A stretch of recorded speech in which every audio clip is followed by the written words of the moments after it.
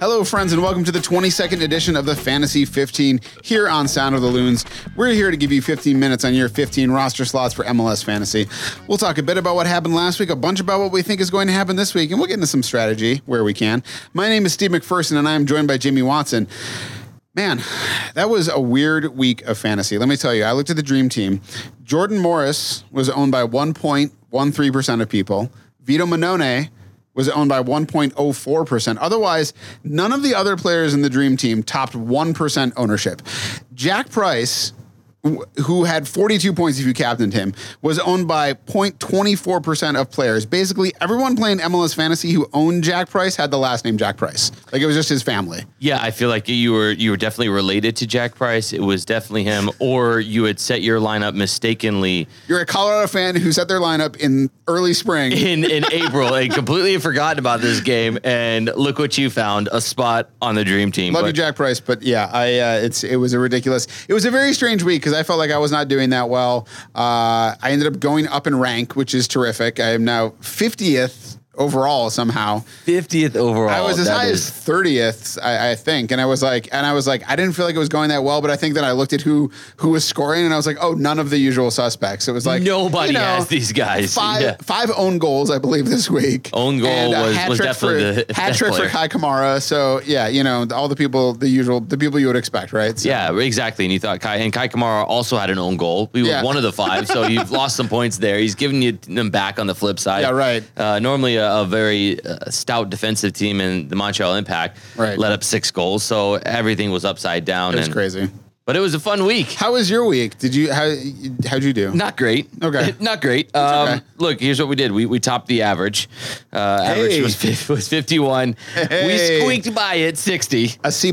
Yes. But here we are. We get through the very first game of the week. Atlanta hosting LA Galaxy. Yeah.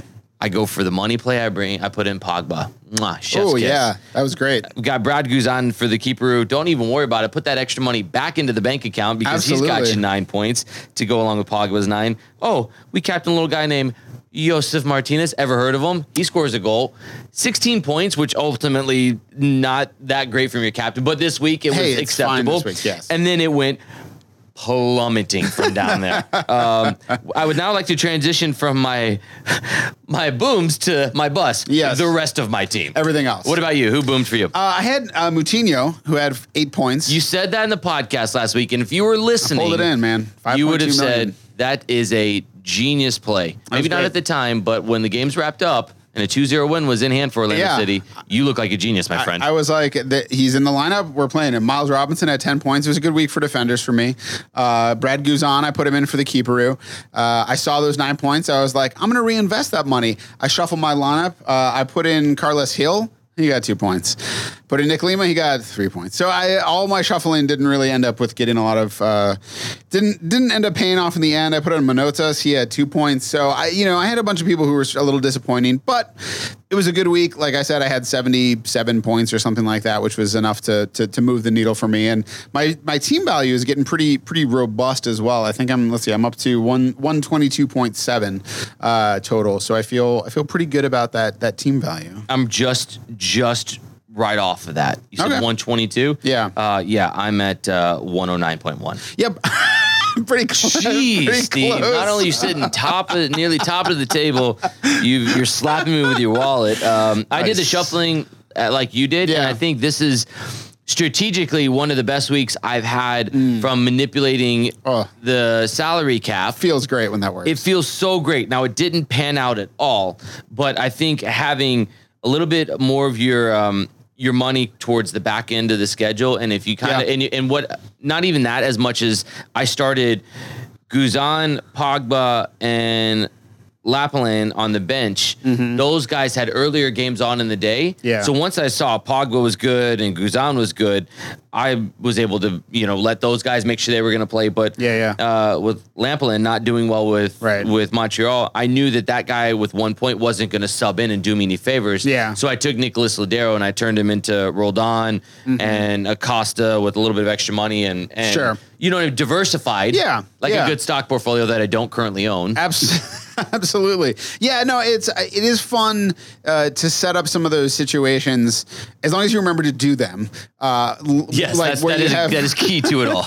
Where you have Guzan, and I think I had like Vega, right, in case Guzan didn't work out. So, then you get a little extra money back. You can move it around. You could, pony up for a little more expensive midfielder. Like you're saying, if one of your guys up from the bench is not going to go in, you split it into two guys. You don't worry about that sub coming in. Start those guys on the bench if they are your early games of the week. Yeah. You've got the luxury of knowing if they're going to make their way into the lineup or if they're not. In this case, a couple of them were, a couple of them weren't. So there you go. You had the ability. Yeah.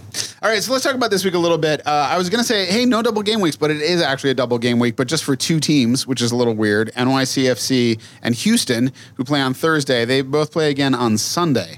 So there is some double game potential. The problem is one of them is Houston, who do not look great. You're right. So. And I will say this, both very, very difficult matchups on the back end of the double game week. Yeah. But I will say this, Atlanta this week with the Sunday game, they've also got a midweek game. Yes. Against Orlando. Right. You have to make considerations for possible Open Cup situations. Exactly. So, and Orlando's got the same game on Tuesday as well. They'll play away at Toronto. So, I'm not going to get excited about the fact that you must have three players from these teams in the game week in your lineup. Look, if you're going to, I'd go attacking players for NYCFC. Yeah. Surely there's going to be some goals. Yeah. But I would steer clear. I don't think a shutout's on the cards away at Atlanta now in the second game. So you're really banking on just that one game at home. But I mean, you could play Tinner home. He gets bonus points. He's the one, maybe, gets forward. Maybe Matarrita.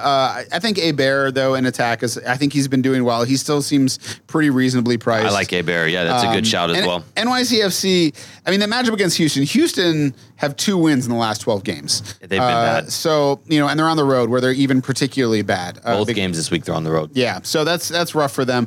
NYCFC against Atlanta, that is pretty tough the way they're rolling. And the only maybe silver lining is if Atlanta really goes all in for the cup, on Tuesday, and then decides to rotate a little bit because of playing, just this past weekend as well. But you have to you'd have to bet against that because that's going to be a late game, right? Sure, and I would be very weary of that for Minnesota United, who play on Wednesday and then play on the road at FC Dallas. I don't know anything more than you do or whoever's listening at home, but I just have that in mind. Like that's a tough schedule. You're going to Dallas in mid-August on the back of 3 games in a week, and it was a Sunday game, a Wednesday game, and then a Saturday on the road, Dallas in August. That's a tough one. So Dallas could look attractive to some people this week.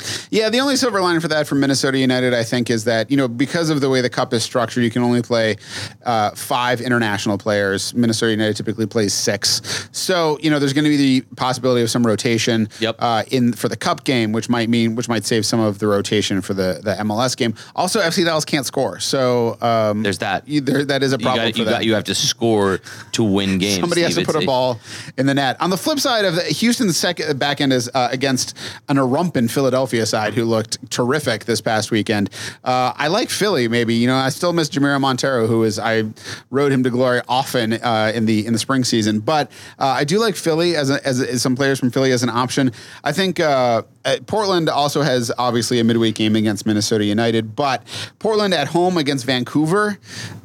You gotta like a lot of Portland players. Certainly do it. But I would also be wary again. Make sure to check that Portland lineup because is this a week in which they will rest some players? Yeah. You got to worry about guys like Valeri and the older guys. This would be 3 games in a week for them as well because they've got a Wednesday night Open Cup matchup as well. Look, it's. The eyes start to get bigger when you look at that matchup at home against Vancouver, but just make sure you check that lineup. There's plenty of games on Sunday too, so leave yourself some flexibility in your bank account to be able to make those adjustments, and don't be afraid to leave some spots open for Sunday. Yeah, definitely. Anything else that you're looking at right now that you're thinking looks pretty good? There's not really a ton that stand out for me, but I do, having just seen Chicago Fire go on the road to Houston, looked solid defensively. They've got Montreal coming on the road as well. I just wonder, do you try to sneak a Chicago Fire player in there? And you take Chicago Fire players at your peril. It is risk reward, and if you're getting to the point where you're at with me, start swinging for the fences, pal. I mean, the defense is a complete wild card. You never know. Like, they could either pitch a shutout or give up 5, or they give up 5. Like Nico Gaitan could just erupt for points, or he could do nothing, or just not even bother to show up your fantasy team. Yeah. So there's Chicago stuff. Montreal has not looked great. So Chicago at home, I don't know. I'm sort of at the point, I've said this before, I don't really trust Chicago Fire. I don't really trust Red Bulls for sort of the same reason. Like, not because they don't. Both teams have talent, but the consistency is just all. Oh, you don't know what you're getting, and so it is a risk. There are very few games this week. We thought last week was a very even slated schedule, and maybe even the favorites were more of the away teams. I think this week in particular, these are about as fair matchups as you can go across the board. I do love Toronto at home though against Orlando. Yeah, I'll find a way to get 3 players from Toronto on my team this week. Yeah, Toronto's a little up and down too. They're maybe a little more trustworthy, but they can be kind of up and down. Again, you got that situation where you have Columbus playing Cincinnati, who are 2 of the poorer goal scoring teams playing each other. So somebody's going to score some goals. Or maybe they don't, and it's 0-0, and we never get those 90 minutes back, but you get those shutout bonus points. I do like San Jose going against the Rapids. The San Jose has looked terrific, and a lot of their players remain cheap and are probably due for further price rises. Between Vako and Eriksson scored again. Eriksson, like all those guys. Wando is always a good value play to get a goal. So, Colorado is a tough place to go and play, but San Jose looks good enough, and Colorado has looked not good enough that I think that's a pretty good matchup. LAFC, obviously, at home, you always enjoy them. One of the best team in the league right now. It's not even close either, by the way, with them. They are the best team by far. So, pick your poison of Vela, who for once didn't really come through this past week, but that's probably a blip more than anything. But you got Atuesta. You got plenty of guys to pick from LAFC. Mark Anthony K as well is always an option. I don't know. I would lean more to the attack in that game than I would the defense of that game, because I do think the Red Bulls always look like they have a goal in them. Yeah. Tough place to play, but I would try to find a way to get more midfielders and strikers on the field for LAFC this week. What do you think as far as goalkeeper? I haven't really looked down exactly all the options.